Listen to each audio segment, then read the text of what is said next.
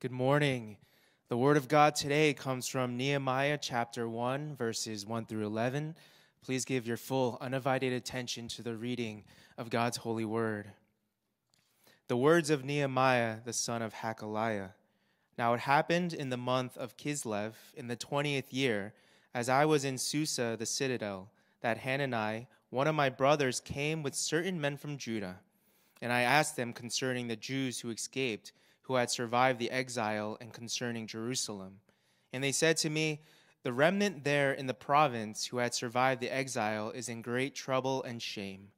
The wall of Jerusalem is broken down, and its gates are destroyed by fire. As soon as I heard these words, I sat down and wept and mourned for days. And I continued fasting and praying before the God of heaven. And I said, O Lord God of heaven, the great and awesome God, who keeps covenant and steadfast love with those who love him and keep his commandments.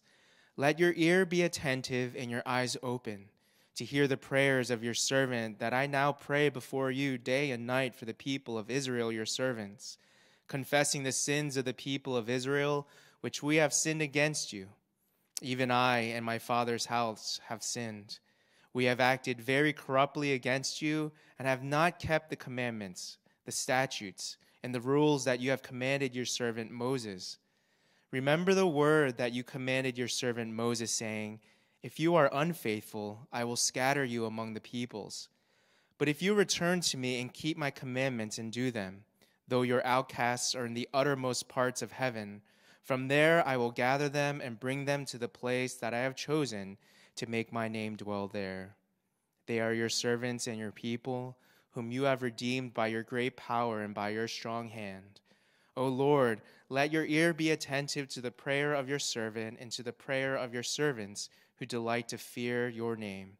And give success to your servant today, and grant him mercy in the sight of this man. Now I was cupbearer to the king. Amen. This is the reading of God's word. Let us now give our attention to the preaching of God's holy word. Thank you. Thank you, Pastor Deepen. Good morning. For those of you who I have not met yet, my name is Jimmy. I'm one of the pastors here at Christ Central. Before I start in regards to the message today, I think all of us have been heartbroken and shocked by what's been happening in the country of Ukraine. And if you've been watching footages, as I have been, part of the heartbreak was to see women and their children praying and wondering if their father, son, husband would return back as they're fighting on the streets, fighting for their freedom and fighting for their country. This morning, I just want to invite you to join with me in taking a moment to pray that God would bring a cease to this war, that he would really protect and allow the church to be the light and salt in this war environment, and also for God to take what is so painful and evil in the sight of God and turn it to good for his glory and honor. If you would bow with me, I'm just going to say a word of prayer. Our Heavenly Father, our heart breaks every time we see death, destruction, evil, and war. And although you have told us that it will happen in end times, we also realize that it is still so hard to see. So, Lord, we lift up this country with its brokenness today, and with so many who are in pain, in tears, and wondering what will happen tomorrow. Lord, war is never good, and we pray for your help, and we pray that you would bring peace. Lord, we also pray that your church that resides in the country of Ukraine, that your people, that you would hear their prayers and you would allow them somehow to bear witness of Jesus and the gospel during the midst of such hurt and loss and devastating pain. And Lord, finally, we just pray that you would take what men do as evil and turn it for your glory. Somehow would you let the resounding truth of the gospel come through this time of war? And would you give hope to those who are needing hope, who are needing a reason to live even beyond this moment? And thanking you once again that nothing is shocking to you, that all things are under your plan and your control. And we pray your grace over this nation. In Jesus' name I pray. Amen. Today we're continuing in our series of Shalom. And today it's my privilege to share with you an area that is very significant for everyone. It's regarding the family. In all the ways that the family has been both a place of pain as well as joy. And how we've been shaped in that environment. And it's often referred to as the family of origin. In a ministry called Family Life, they define it this way. The term family of origin refers to the family that you grew up in, your parents and siblings. It may also include grandparents and other relatives or divorced parents who lived with you during part of your childhood. These people strongly influence who we become. And it's this area, the reason why we want to talk about this is that shalom, as we've been defining it, is a desire for wholeness, a desire for completion, and a desire for holistic restoration. And as we live each moment, the most important and dearest areas of unrest, unfortunately sometimes, can be the home and the family. It's a place where love and pain coexist. It's where many have been hurt, both consciously and subconsciously, whether it was physical, emotional, and sometimes even spiritual. The home and family were supposed to be a place where we come to take rest and refuge from our daily, busy world. Instead, sometimes it is intruded with moments of pain and trauma and maybe even abuse. We all have stories that maybe we might have in our own lives that we would never share publicly or maybe with another person casually. Yet on Sundays, what we see are smiling faces, warm hugs and greetings. But behind some of those smiles and hugs and greetings are hurting people. People who've been hurt by people who are supposed to love them and protect them and care for them. So many of us, we might just think that this used to be what we call just our family issues. Everyone has them. But our family of origin sometimes, if it has serious problems such as alcoholism or abuse or infidelity or even mental illness, it impacts our lives and it sometimes affects us in how we react and respond and live with others in our marriage, in our parenting, and maybe even in our workplace. And so a lot of times this issue is something that we don't really address. And today, as we go through the Shalom series, we wanted to address it.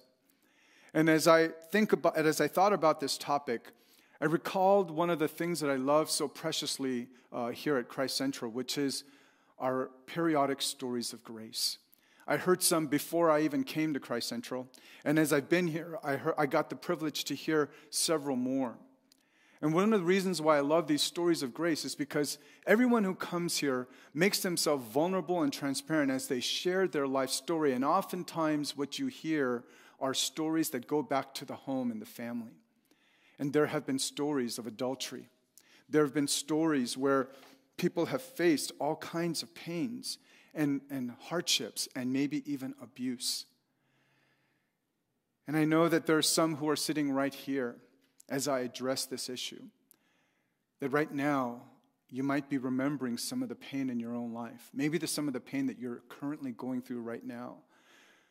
And I want you to understand that as I think about this topic and as we talk about it in God's Word, that God sees you and that God knows what you're going through.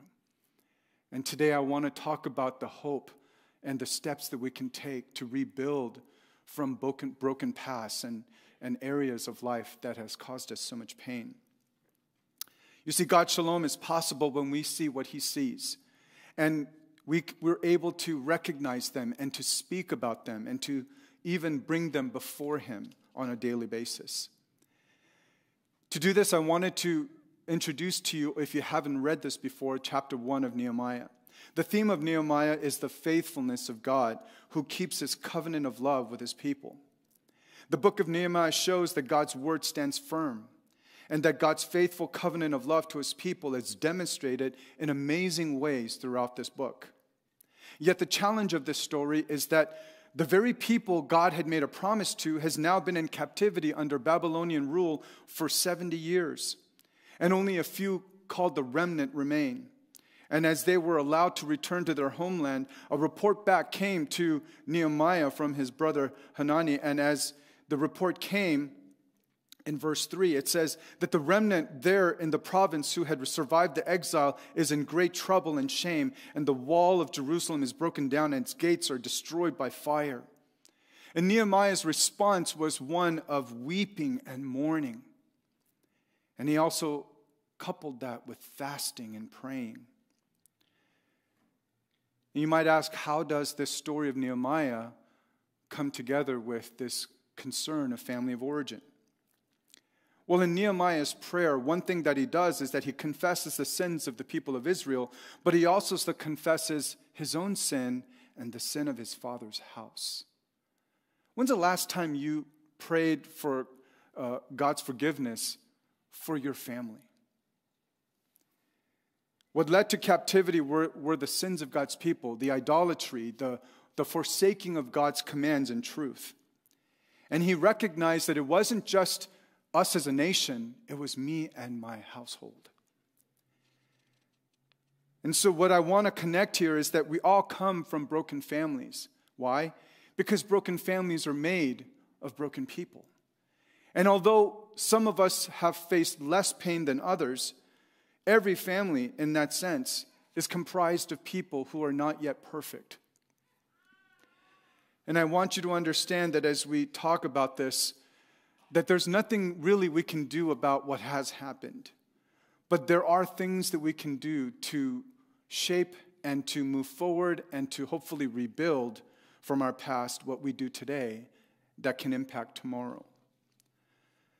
What I love about the message of any book in the scriptures that it somehow culminates in the theme of salvation and the gospel. And the gospel reminds us that God is able to take broken people in their broken past and life experience and is able to restore them, give them life, and give them hope for the transformation that can occur as we choose to walk with him. And the name Nehemiah, even his name means comforted by God. And so today I hope that you will find comfort in not the fact that the past can be reshaped or even forgotten, but that you can take that and move forward and find hope and redemption and even healing with the Lord and his truth. So there are two lessons from this chapter that I want to share with you. First is that your beginning doesn't have to be or determine your end. That where you began is not where you need to end. And secondly, changing your trajectory is possible when we lean upon the Lord, and we'll define that a little bit more. The first one is that your beginnings doesn't have to determine your end. When Nehemiah heard the news in the state of Jerusalem, that the gates and the walls were burnt and torn down, when he heard these, he immediately went into prayer as he brought his mourning and weeping before God. You know, sometimes when we're in pain, we weep and mourn, and we identify with that. We understand what it feels like to be weeping after a moment of trauma or abuse. And sometimes rightfully so, because pain is real. And I want you to understand that no one, not God, not us as a church, not anyone as Christians, want you to ignore that pain or to pretend that it doesn't exist, or even the fact that you shouldn't feel pain. In fact, Pastor Harold made it very clear that we are not to ignore it, but to learn to live through it and find and hold the hand of our God as we live through and understand his will and his plan and his direction for us. Nehemiah wept and mourned for days, but he also fasted and prayed. And prayer was the first step toward restoration for Nehemiah. You see, Nehemiah was born in captivity. He lived in captivity. And he could have probably sat there and mourned the fact that this was what was caused by the sins, not just of himself, but his people and of his fathers. But instead, as he mourned and wept of hearing what happened in the home of Jerusalem, he fasted. And this fasting communicated a sense of urgency and a sense of determination and need and a dire need of God to hear him. And his prayer included confessions of sin, a remembrance of God's covenant promises, as well as a request. The request was found in verse 11, the second half of it, where it says, "Give success to your servant today and grant him mercy in the sight of this man." And he says, "I was cupbearer to the king." The success Nehemiah was asking for was that he needed to go, and he knew that he needed to go and rebuild that wall. And what he was going to ask this king, King Artaxerxes of Babylon, was permission to return back to Jerusalem. Not only just for him to be able to leave, but he would ask the king for supplies of wood, as well as permission to go through different regions, and the permission for other kings to allow safe passage, and for him to be gone for a period of time. You see, Nehemiah was poised and positioned by God to be the one that would accomplish this huge task. And as he was cupbearer to the king, his daily job was to taste the wine and make sure it wasn't tainted with poison. And every day he was putting his life on the line for the king, and he was near the king, so he had audience with the king. I want to say to you that this was no accident. It was by God's plan. And the reason why this was so significant is not because King Artaxerxes allowed this, but because God, by his mercy and by his grace, whom he prayed to, this God of heaven, this great and awesome God who keeps his covenant and steadfast love, that's who he prayed to. And as Pastor Deepan even shared this morning, this God of heaven is not a reference to a God who's far away, but a God who has even greater power than this king of Babylon. And so when Nehemiah prayed and took these steps to move out of Babylon and back to Jerusalem, to the wall, and to rebuild what eventually would lead back to the rebuilding of the temple so that the worship of God's people can move forward, I want us to understand a few things as we try to remember where Nehemiah came from. You see, we didn't get to choose our family of origin. We didn't get to choose our parents or the family we were born into. We didn't get to choose all the different history and issues that came along with each of our families. But with the help of God, we can choose what tomorrow looks like. Behind every door of every family lies the stories of what people have gone through. Behind every IG post or different postings that we do throughout social media, and between every one of those are sometimes the heartaches and the losses and the hurts that we've gone through. And sometimes even then we are hurting, but for the moment we put on a smile. Maybe many of you who are sitting here this morning can recall times or instances of events that are etched into your soul and memory of moments of pain or trauma. You know, I grew up in a home where I'm privileged that both my parents are still alive today. My dad will be turning 88 this May. My dad is the kind of Korean dad who didn't spend much time with his children and worked a lot, and we never really had those father-son moments or those father-son talks. And there were years where I resented my dad because I remember growing up watching what was called the TV show The Brady Bunch. And it was a TV show of a blended family of 6 kids and 2 parents. And I remember wishing all the time that my mom and dad were like Mr. and Mrs. Brady. And I used to sit there and think, gosh, my dad just never talked to me. And when I got married and when I had kids, I didn't know how to be a husband. I didn't know how to be a father. Those are the kind of things that I thought my dad should have talked to me about. And then just recently, just a few years ago, I found out something from one of my aunts, that during the Korean War, when my dad's family was trying to get on a train and leave North Korea to South Korea before the Korean War, as the Korean War was erupting, that there was a tragic event of an explosion, that my dad actually had 2 other brothers that I never knew about. There was an explosion that caused my grandmother, who limped her whole life that I knew her, and she's with the Lord today, that I found out why I knew that it was some kind of a train accident. I never knew it was an explosion that killed 2 of her sons. And to this day, I don't know what kind of effect it must have had on my father. But it helped me to gain perspective that maybe his brokenness isn't just him being a distant dad. There's pain that we all carry.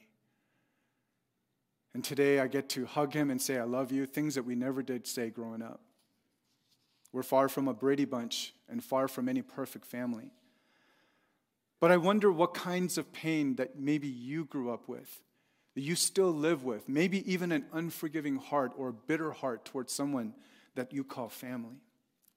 It could be a mom or a dad who was a clean freak, or he just wanted everything to be clean. Maybe a sibling who became that wayward sheep of the family.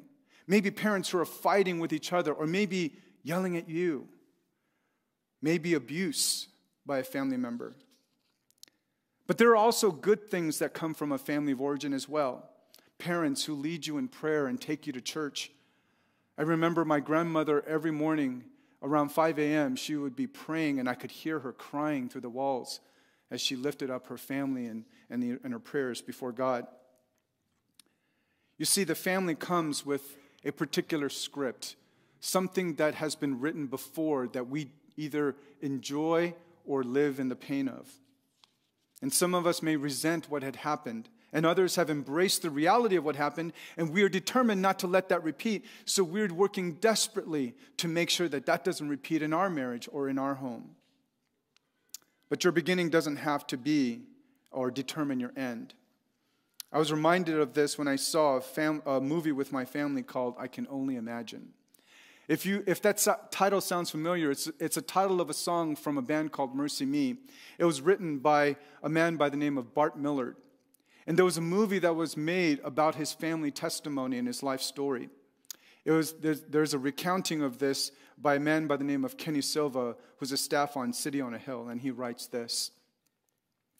Growing up in Greensville, Texas, Bart Millard suffered physical and emotional abuse at the hands of his father, Arthur. When his father, Arthur, was accidentally run down by a semi-truck while on the job, he miraculously didn't break a single bone in his body, but his brain was severely damaged and left him in a coma for 8 weeks. When Arthur went home, Adele, Bart's mom, soon discovered how drastically Arthur had changed. Her husband would frequently break out in fits of rage, set off by some of the most insignificant things.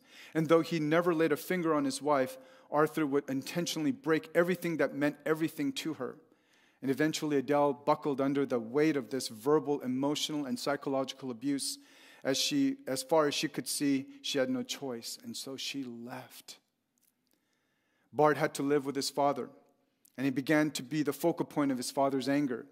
Spankings turned into full-on beatings, and as soon as he realized what he had done, Arthur would call Bart into his room and apologize profusely. His dad had become an uncontrollable monster, and the only hope he had was to grow up and eventually leave as soon as he could.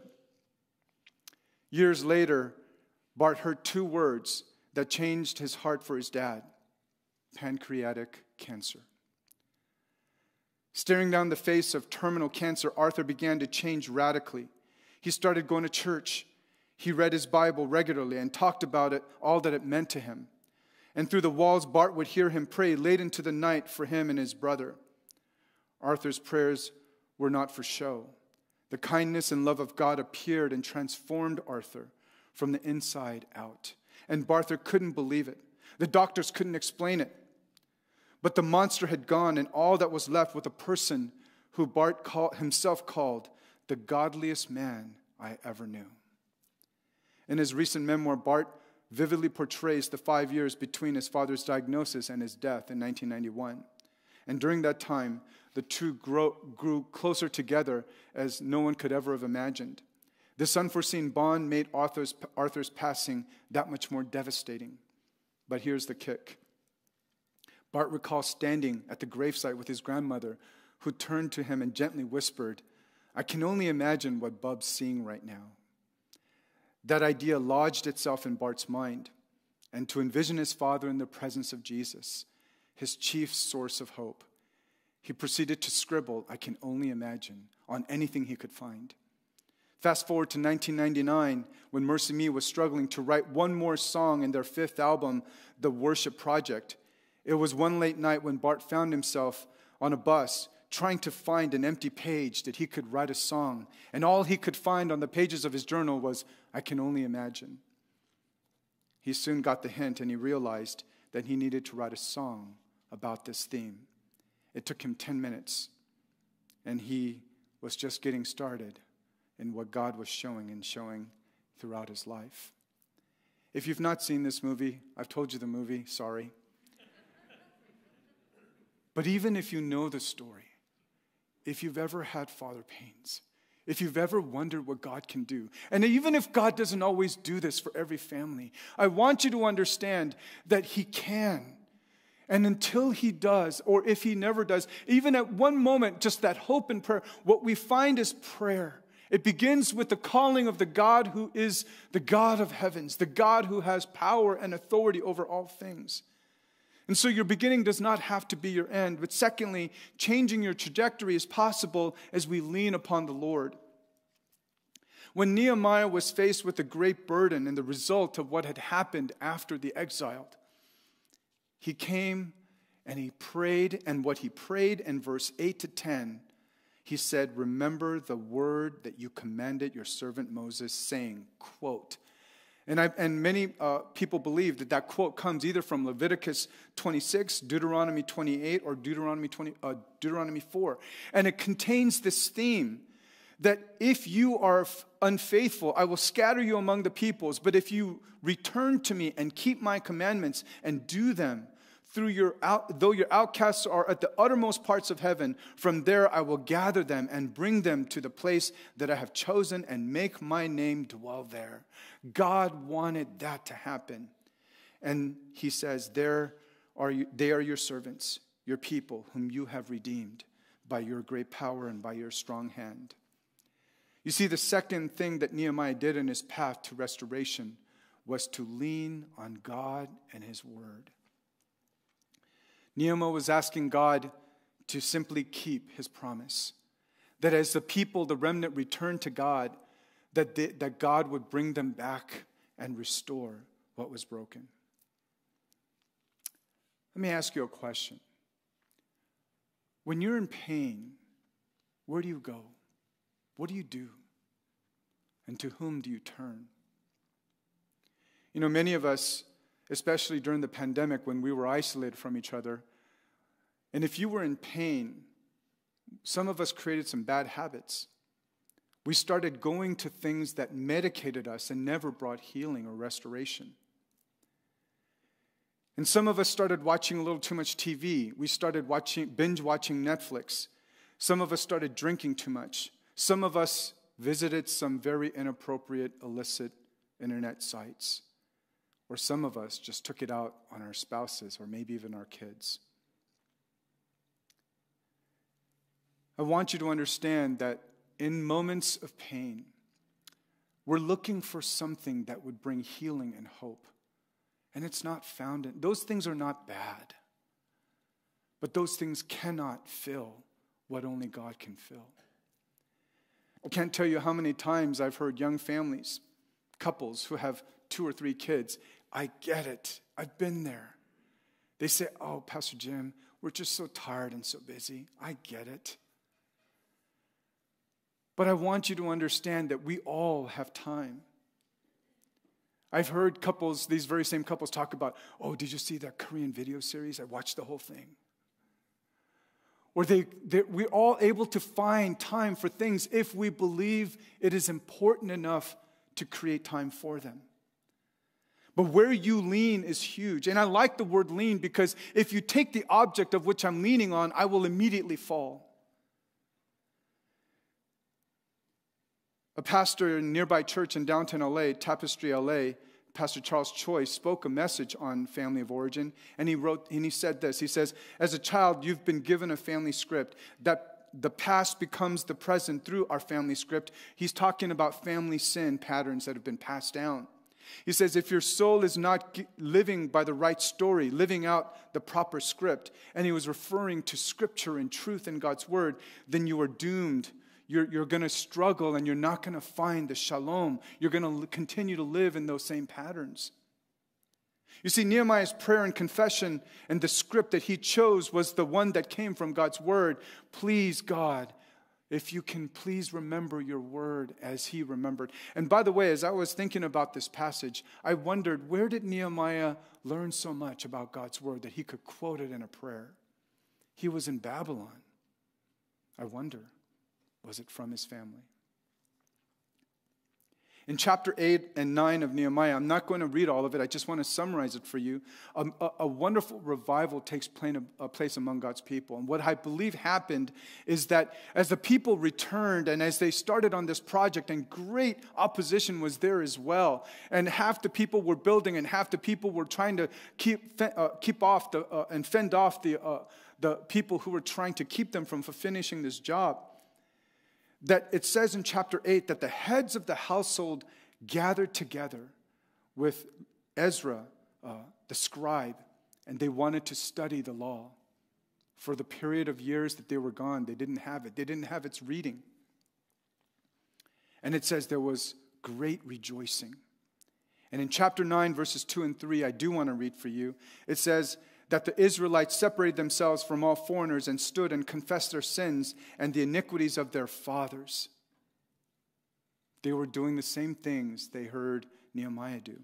And they stood up in their place and read from the book of the law of the Lord their God for a quarter of the day.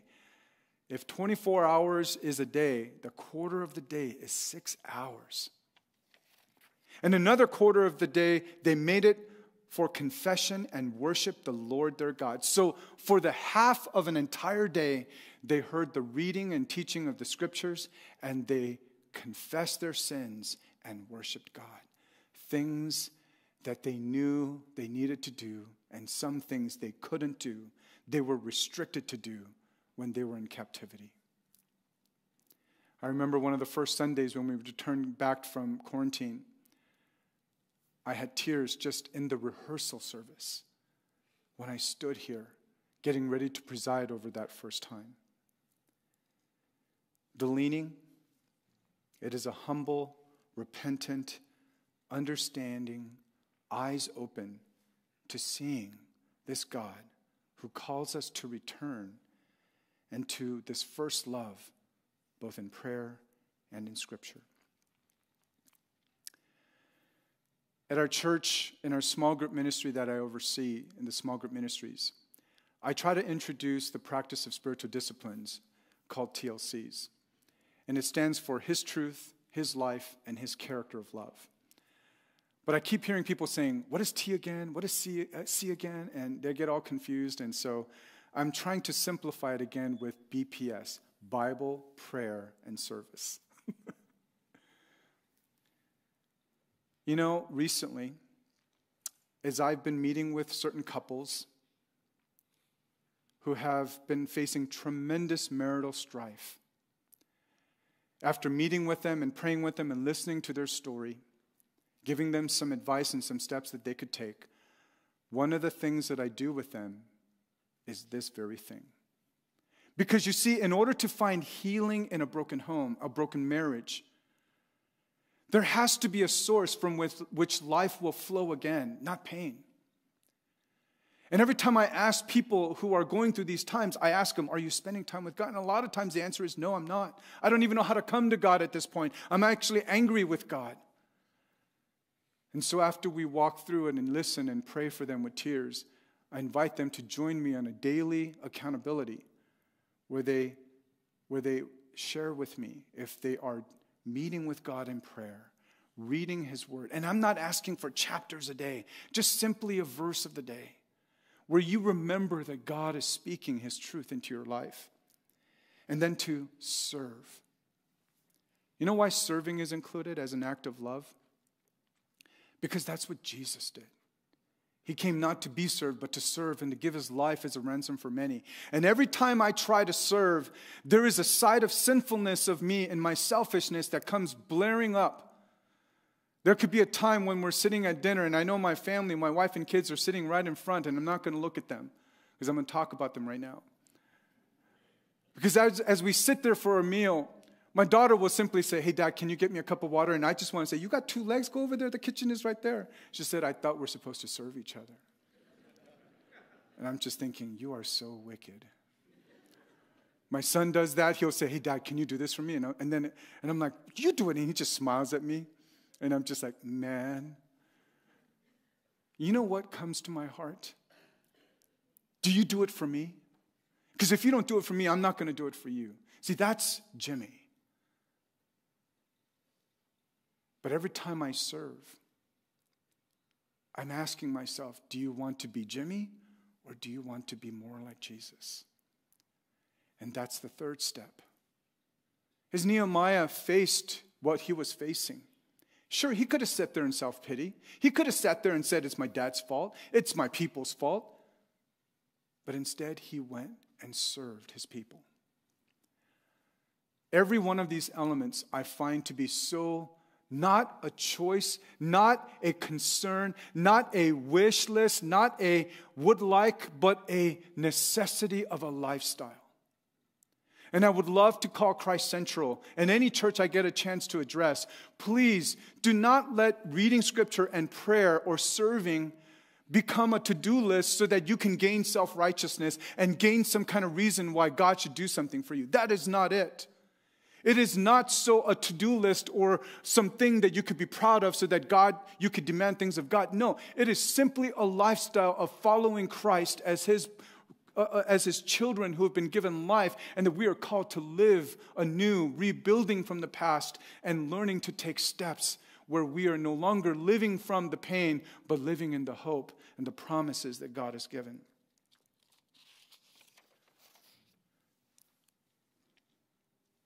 You know, occasionally I get a chance to look at the screen time for my kids and myself. You know, the average screen time that in our family I think we're using is about 6 hours. And I thought about the quarter of the day. We're spending a quarter of the day on our phones.